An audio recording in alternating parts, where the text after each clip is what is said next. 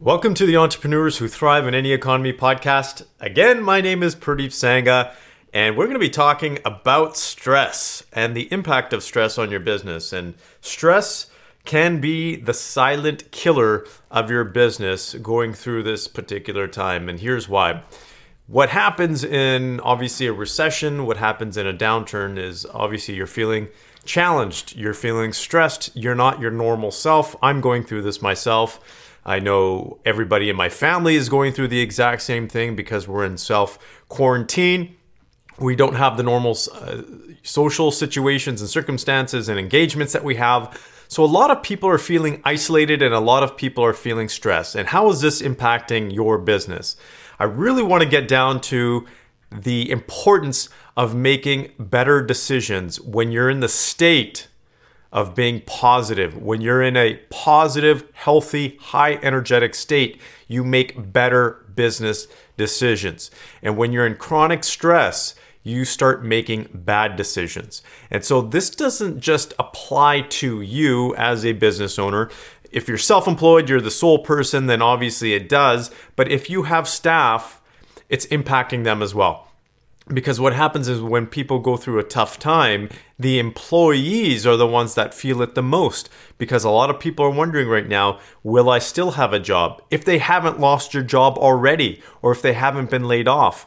So if you do have employees that are still working for you, depending on which sector, because if you're in the health sector, you're fairly stable. But if you're in another sector that's not an essential service, and you're still operating in some way, shape, or form, people are going to wonder, and they are wondering, how long will this recession last? How long will this global shutdown last? And does that mean that I will have a job? And when they start feeling that way, they start making bad decisions as well. So it becomes a chain reaction, and it has a massive impact on businesses. This is what happened in 2008 as well. There's some studies done on the levels of stress for people, for employees, for management, and you can say the ability for them to make decisions. And I know from a neuroscience perspective that when your brain, when you're not at an optimal state from a nutrition standpoint, a health standpoint, an emotional standpoint, you do not make effective decisions. That part of your brain, there's two systems in your brain that actually make decisions. There's system 1 and system 2. And in order for system 2, which is your higher level thinking, your more logical thinking, the one that has, you can say, more willpower as well, requires energy. And it requires calories, and it requires you to be in a certain state. Otherwise, it doesn't kick in. And even if it does kick in, it's not in its optimal state. So you do need to, I highly recommend that you continue to be on a routine, that you eat healthy, that you exercise, that you read something positive, that you stay away from negativity. I would recommend that you stay away from alcohol as well, and things that just bring you down, because you want to keep yourself in a high energy state. I highly encourage you to do that with your employees as well. Share that information with your employees. Take care of your employees if you're able to. Go that extra mile, because they're just going to not only appreciate that, but they're going to make better business decisions on your behalf as well. So there's a business benefit that comes as a result of that.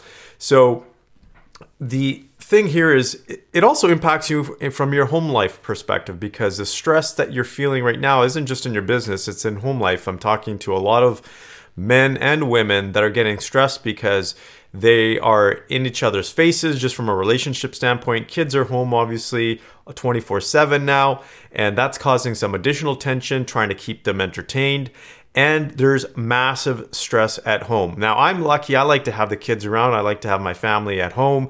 It actually gives me more energy to work, but there's some challenges that come along with that as well. So you just have to switch your mindset from that perspective. If people are getting on your nerves, then try to see the positive that's coming out of this. Obviously, we don't get the opportunity to spend as much time with our families as we do now. So it's a great thing. It's a great position to be in.